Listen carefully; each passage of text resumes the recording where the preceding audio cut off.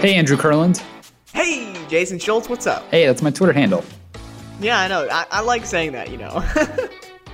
Hey, everyone, we're back. Redhead Racing Radio. It's been a while. Did you miss us? Yes. Well, Jason, I didn't miss you. Yes, you did. I actually don't think we didn't get a break from each other. It was the listeners that got a break from us. That's a good point. But we've been busy. So I think we last talked about, we were both doing some Dirty Mo Media work. You were helping me out editing the Dale Jr. download back in late May, early June. So we've been super busy doing that kind of stuff. Then once I started picking up some more Dirty Mo Media stuff too. So we've been busy, but we wanted to come back and do the podcast again, but with some new revamped content. Yeah, busy but brainstorming. You know how we've teased about having guests on the show? For 2 years. Yeah, for literally 2 years. So this is the big reveal right here. But we finally got the logistics down, found a time where everyone could meet, and we got Alan Cavanna on the show. He's one of the guys that I aspire to be like in the future. And, we've both gotten to know him really well at the racetrack. Very funny guy, too. Yeah. I feel like, we can just hang out and joke with him. That's what's so cool about the NASCAR world. But he agreed, why would you agree to come on our show? But somehow Alan Cavanna did, and we're having him on the show today. Yeah, so as much as you don't like him because he went to your rival journalism school, he agreed to come on still. I do have a quick funny story about how I met Alan. So my literally first day at college, I had moved to Charlotte 2 days before this, moved in college, went to my first couple classes. This is, August 2016. And of course, in Charlotte, NASCAR country, a lot of NASCAR stuff happens all over the place. That's what I thought, moving to Charlotte and stuff. So this was late August. Darlington was in a couple weeks. So throwback paint schemes were being revealed all over, the place, as teams do a couple weeks beforehand. So I saw Alan tweeted that Greg Biffle was introducing his Hooters throwback paint scheme at the Hooters that's near Charlotte Motor Speedway, which is about 10 minutes from campus. And so I saw that tweet and decided, hey, I'm done with class for the day. Just begin this new life in Charlotte. Let me go check it out. So I literally went to the Hooters. It was kind of it was like a media event. It was also had some fans there. So I went in, saw him Greg Biffle unveil the scheme, and then say, hey, Alan, I saw your tweet about this. It's the only reason I'm here. Just started college. And he was super nice. And then ever since then, he's offered tons of great advice. I also met Adam Stern that day, which was pretty funny too. Big day. Yeah, we should have him on the show sometime too. But that's kind of funny. It's kind of that was my intro to Charlotte. Hey, welcome to Charlotte. Went to a NASCAR paint scheme unveil at Hooters. Yeah, I first met Alan. It was I think it was the second race I ever went and just ran around and did interviews in 2014. And that was when he was with NASCAR.com. And I believe, if I dig it up somewhere, I interviewed him. And actually, it was funny. I sent him this long Instagram DM kind of telling us what we did and kind of what the checkered flag crew was. And when we finally met him in Indianapolis, he recognized oh yeah, I saw your message. And then we got to talking about it, and he's been fantastic ever since. Sweet. All right. I think it's time. Let's talk to Alan Cavanna.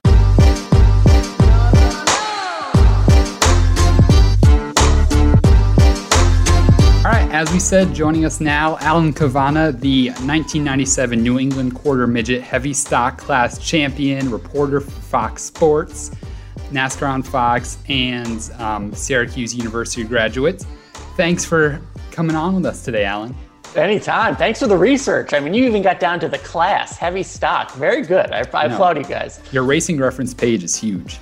Oh, good. I didn't know you raced. I can't believe you were a race car driver before you were a reporter. So tell us a little bit about your racing background. Yeah, man. I grew up racing just like other people grow up playing soccer or playing basketball, whatever. I grew up racing little cars called quarter midgets, and that's where a lot of people start. My grandfather was a professional race car driver. He actually made one Cup Series start. I didn't realize that until a few years ago.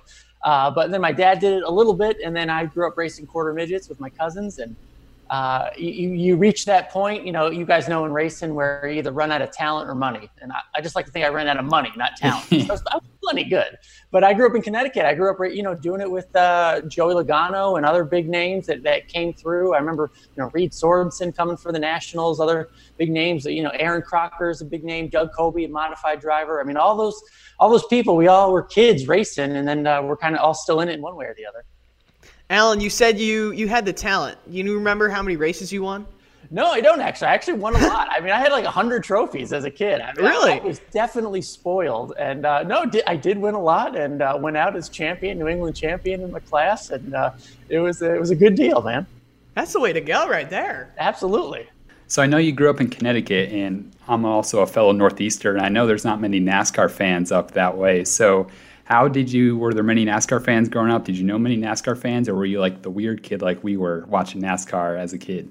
100% the weird one. I was the only kid in 6th grade wearing a Rusty Wallace shirt every day to school. I mean, really, I had 5 of them, and I would wear them Monday through Friday. And you did. It felt lonely kind of growing up as what felt like the only NASCAR fan, at least in school. I mean, there are plenty of tracks. I mean, there's dirt tracks, there's modifieds. There's obviously a racing culture up in the Northeast, but not as prevalent as the other sports. And so, yeah, I did feel like the weird kid. And I think that's kind of what binds NASCAR fans together in general. But that's certainly how I grew up. I was the Rusty fan, and I would be the only one watching racing on Sundays, but it worked out, right? Yeah, very cool. Yeah. Alan, I'm going to have to be the bigger man here. And you mentioned how when you agreed to come on the show that I had to say Syracuse was the premier journalism school. So there you go. I hope you're happy with that. But the path from Syracuse to where you are now at Fox Sports, you've been to a bunch of different places. Can you kind of tell us what path you took to eventually get to Fox Sports? Yeah. So once the racing thing didn't work out, ran out of money, again, not talent, but I wanted, I'm an only child. I wanted to be on television. And so I really set my sights on that, and I wanted to cover racing on TV. So I did. I went to the greatest communication school in the world, Syracuse University. That worked out. And then started my TV journey. And part of that was just getting whatever job you could take. And for a lot of people, that means starting in a small market of Joplin, Missouri, which is kind of in the middle of nowhere, market 146 at the time. And I did news for the first 8 years, professionally. I did news, covered murders, fires, school board meetings, all that weird stuff that comes across your local news each night. But the goal was always racing. So at every point, I tried to focus on that and cover racing wherever I could. Joplin happens to be the hometown of Jamie McMurray. So when Jamie McMurray would race in Kansas, I'd tell the sports people, hey, can we go there? Can we go there? And the sports people didn't know about NASCAR. So they let me go up there with the photographer who knew a lot about NASCAR. So we got to go and do stories. And that, each time along the way, I got to get a little more on my tape and just have that experience at the track. And then eventually moved on to Evansville, Indiana, which is close to the Brickyard. So I got to cover the Brickyard. And then the goal for everybody, right, in racing is to kind of get to Charlotte. And eventually the news path worked out to get to Charlotte, and it just blossomed from there. You mentioned cutting your teeth in Joplin and covering everything from murders to fires and school boards. Were there any weird stories you remember that stick out to you that you had to do? 100%. I covered, let's see, just along the way, I covered a dog named Head. I don't want to say that. Yeah, someone. This was actually in Evansville, in Union County, Kentucky. We got a call that someone had buried their dog in the public cemetery, and the dog's name was Shithead. And so we're like, this has to be nuts, right? So we go there, and it's a big cemetery. Like, how are we going to find this? You look in the distance. There's a nice flagpole, and at the bottom of the flagpole, there's one grave at the bottom of the flagpole. There are no other graves for miles. That look. And so we go up to that one grave, and it's this big headstone, and engraved in it is Head. And, oh my God. And so, yeah, that was a popular one. And there's always something. There's a bunch of crazy stories along the way. And it definitely, reality is way better than anything you could ever make up. Like, you could ever write that story and be like, that would never happen. Oh no, it happened. Wow, that is very unique right there. I know you have a dog, and that was very nice of you to not name your dog that. No, well, fortunately, my wife named him because the next dog we get is going to be named that. No. Yeah. So I heard that you started out in NASCAR, going in the garage and ambushing drivers to interview them and kind of stuff. And so that's kind of how Andrew and I all started out when we were really young. So can you tell us a little bit about that, going up into drivers and just kind of in the garage, no media access, or just kind of going up and talking to them and ask them if they have a moment for an interview? Yeah, that just goes back to being young and not knowing the rules, right? You guys, at your ages already, you're already garage veterans. So there are rules, right? There are certain times where drivers get interviewed. There are PR people that you have to ask to interview these drivers. when I first got there, I didn't know any of this. I was, reporting in Joplin, and I knew we had to get the story, right? I mean, we were there sent on special assignment. We had to talk to Jamie McMurray. We had to get some of these people. I didn't know there was schedules or press conferences or anything like that. And so we get to the track, and they're like, no, you can't talk to anybody. You missed it all. And I was like, oh, no. Because we had to deliver, right? I couldn't just call back and be like, oh, no, we can't talk to anybody. You just paid to have us come up here. So it just involved me and the camera guy and photographer running around the garage, just sticking the mic in people's faces, and they just started talking to us. And I thought that's how it went. I mean, first thing I ever did was talk to Rusty Wallace, this guy right here, my favorite. We got Jamie McMurray. I remember running, I think Dale Jr. at the time was coming out of like the porta potty, and we just like ambush him with a camera. You can't do any of that. It's hard to explain to people, just like how the PR people will just tackle you now if they were ever to see you do such a thing. But we had, in my head, we had to get these interviews, and there was no other way. And it ended up working out back then. But just thinking back on what we did to get those interviews, and how I would never attempt to do that now, because you would just burn so many bridges so quickly. But hey, it worked out.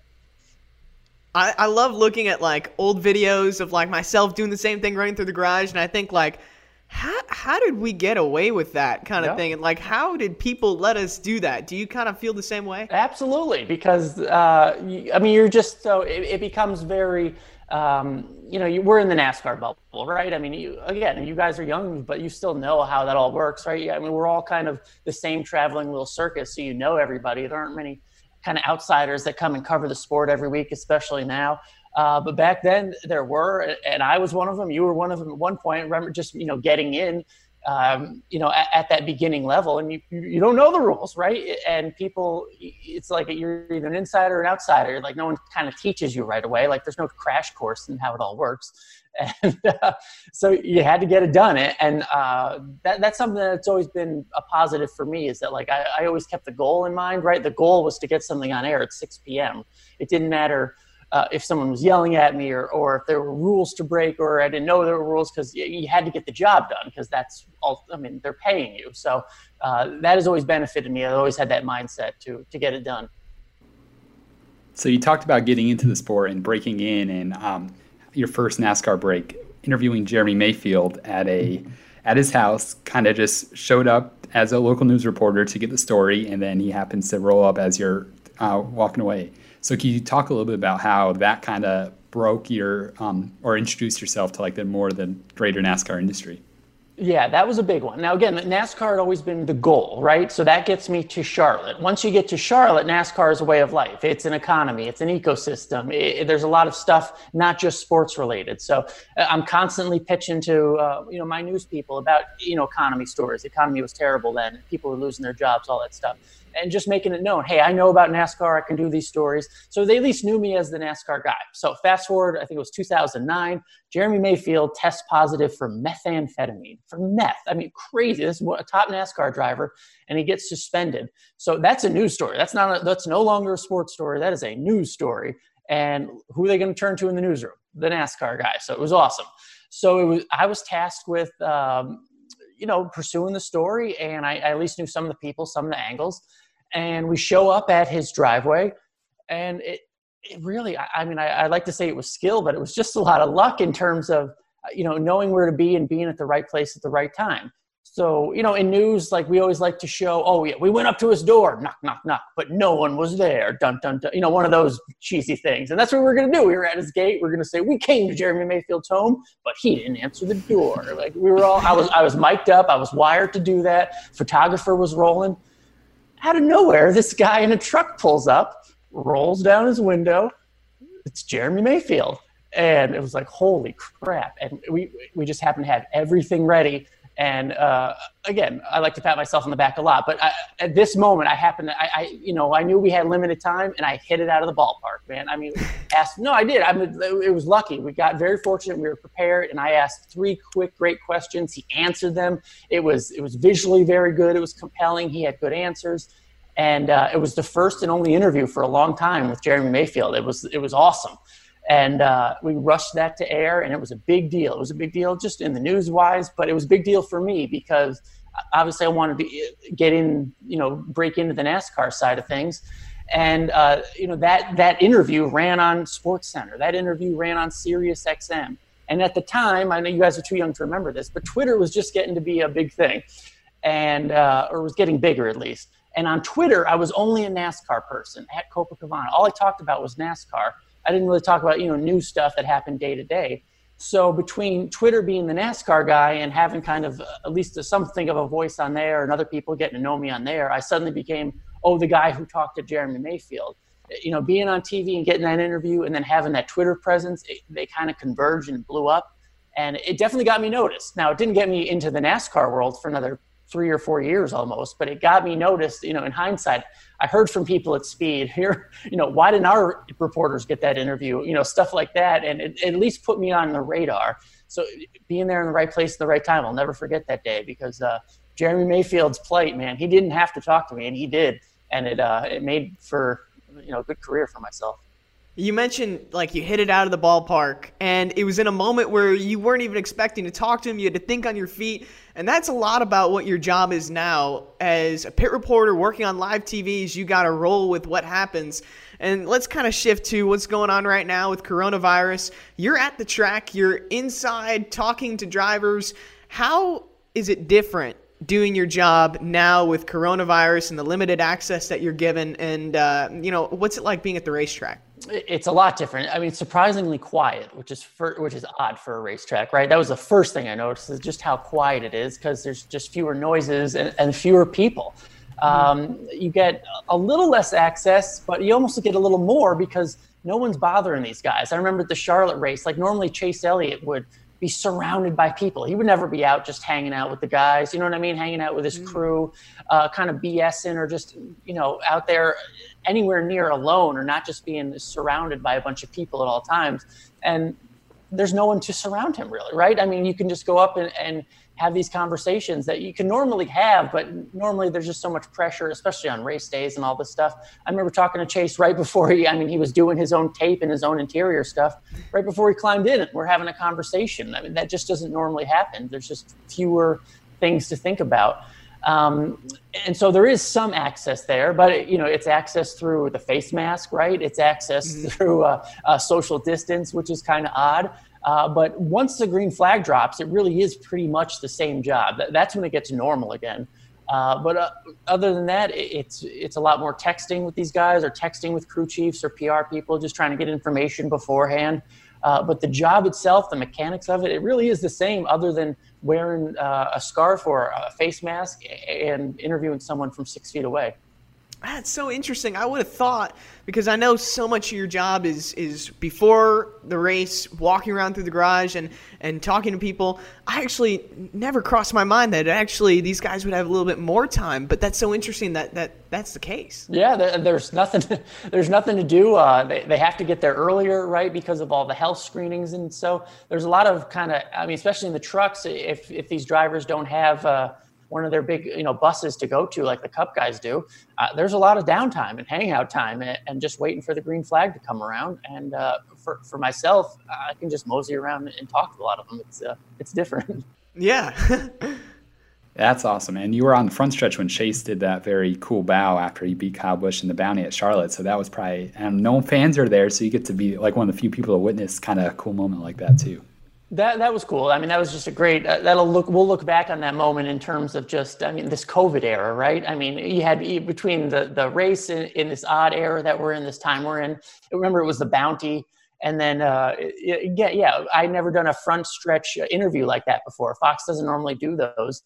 And so I got to do that. The drone was flying around. It was all these little things that I never experienced before. And, had a mask on. And I just wanted to take a picture just to memorize, get a memory of this weird moment in time and in sports history. And it happened to be at that moment where Chase Elliott's doing the bow. And that part was really cool. I mean, I freaked out over that because, some part of me is still obviously a race fan, and I appreciate these moments in racing history. So it worked out. So we'll finish off with a few lighthearted subjects while we got you here. You like to joke with Andrew now. He's in college and should focus on his education, but the girls are a huge part, especially at ASU. I bet they don't compare to Syracuse, but I bet Well, look, ASU is a beautiful place. Andrew, hopefully has a lot of beautiful girlfriends, but he might not get a job afterward, but hopefully he has a lot of beautiful girlfriends and weather at ASU. Yeah. Whatever works, Andrew, right? I know. Yeah. It's whatever, you learn some things every now and then. Yeah. So I heard your story of how you met your wife is pretty unique and how you originally connected with her on social media. So I want you to tell us that story quickly and then maybe share any dating advice you have for us young 20-year-olds and young 18-year-olds. Oh, I don't know if you want advice from me, only because you may consider me something of a stalker when you hear this story. So yes, both my wife and I were local news reporters in Charlotte. She covered like the higher part of South Carolina. She was at a kind of a different station at that time. But so that day I get sent to Rock Hill, South Carolina. We were both covering the same trial. And it was a trial for this scummy guy. He was a driver's ed teacher who would expose himself during driver's ed instruction. And real creepy stuff. So, but this is where I meet my wife, right? My future wife. We're in the same courtroom. I see this stunningly beautiful and talented person, and she is kicking ass in there. I'm like, who is this person? And I remember we struck up a conversation, and this was back when we didn't all have laptops and all this stuff. And I asked to borrow her laptop so I could send an email. Creeper me logged onto Facebook, which she was logged into her Facebook, and I friended myself. And the rest is history, because then we were Facebook friends, and she never held it against me, I guess. And from there, we connected, further on down the line. And then, a couple years later, we're married and happy. That's awesome. You hear about like the going on someone and like friending it on their computer, like in stories, but now we've met someone who's actually done that. That's awesome. Legit story in a courtroom. And and thank goodness we were assigned both that story that day. That's awesome. Alan, really appreciate you taking the time, to talk to us on our podcast. You are the first guest. We wanted to have guests on the show, and you were the top name on our list. So we're both big fans of yours, and we really appreciate you coming on. I'm the first one to say yes. That's what that translates. Yeah, exactly. No, good job. It's good to have the next generation coming up, you youngins. And just don't take my job, take someone else's job. But it's good to have you guys in your contribution to the sport, because like young drivers, we need young media members, and it's good to have you guys. Good deal. Awesome. Appreciate it, Alan. No problem. Alan Cavanna, man, isn't he awesome? So many good stories, like just little fun nuggets. So that was good. Yeah, I know. My favorite part of that was the shithead dog story. That was just fantastic. We also found out he nearly became a famous NASCAR driver, racing with the likes of Joey Logano growing up. Yeah, I did not know that. That was very interesting. And I found it was very funny. And we'll post video clips to this too, but he was wearing a giant Syracuse shirt. And the back and forth that we have is literally every single race, I will find some sort of joking jab about how Arizona State, the Walter Cronkite School, is better than Syracuse. And to the point where even I remember I was showing my friends around the racetrack in Phoenix, I think it was, and he comes up to me and I was giving them a tour. And he's just like, hey, Arizona State sucks. Syracuse is the way to go. And my friends are like, who is that? I'm like, that's one of the Fox reporters for the race today. Yeah. It's just like... It's hard to support your school when your mascot's a used condom. Wow. Oh, my. Syracuse is a little classier. Dang. Wait, that's not even your original joke. Isn't that from Ted? Yeah, I think that's where it was from. I remember I was watching that. I was watching that during... the quarantine, and I sent you 3 different videos of that making fun of ASU. Oh man, wow! You got to come up with the own jokes. I think that was good. I think the listeners will like it. All right. Well, hopefully you guys like this new format that we're doing. We've got a giant list of people that we want to contact, and we're gonna keep the list going. Yeah, you mentioned Adam Stern. He would be great to get on the show, and I know he would be happy to do it. So we're gonna keep the guests coming. If there's anyone you want to hear from, let us know. Send us a tweet. And we'll try and get them on the show.